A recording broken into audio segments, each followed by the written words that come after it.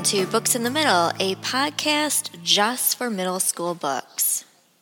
Have you ever overheard something that you realized was just too good to not share? Well, that's exactly what happens to a kid that pretty much everyone ignores. Phil is just outside the lunchroom getting his daily dose of sun chips when he overhears the high school's reigning couple, Teddy and Kim, break up. Now, this is earth-shattering to the entire school because they are the couple that have been together, it seems, forever and do everything together and are always seen together.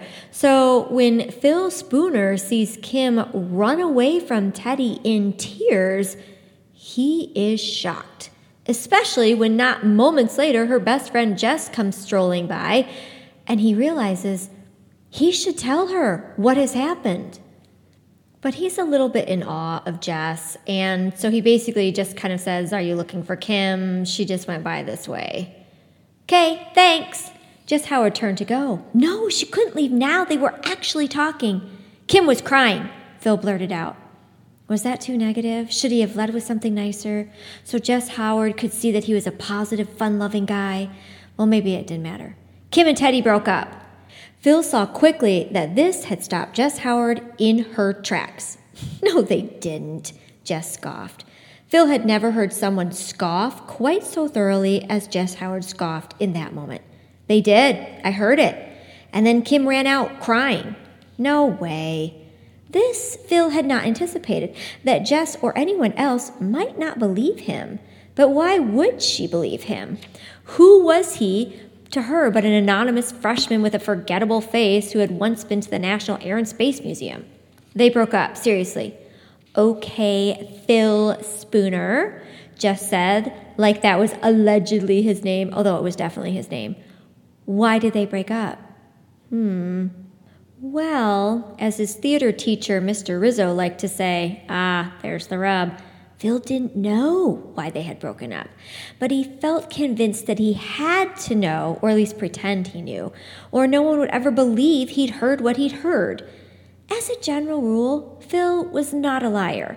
In fact, he considered himself to be a very honest, straightforward sort of person. But in this very moment, all Phil Spooner could do was lie. He didn't like any of her Instagrams.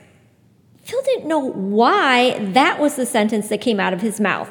But it was, and there was nothing he could do about it now.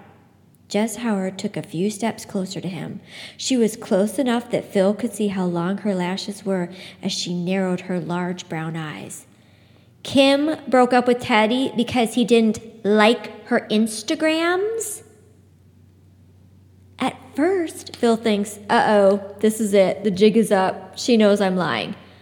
But then it turns out Jess believes him because it also turns out Teddy didn't like Kim's Instagrams.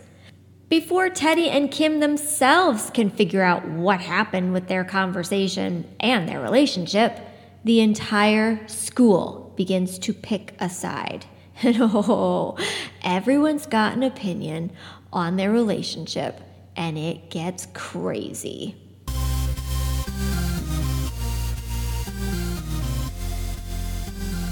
That's Not What I Heard by Stephanie Kate Strom.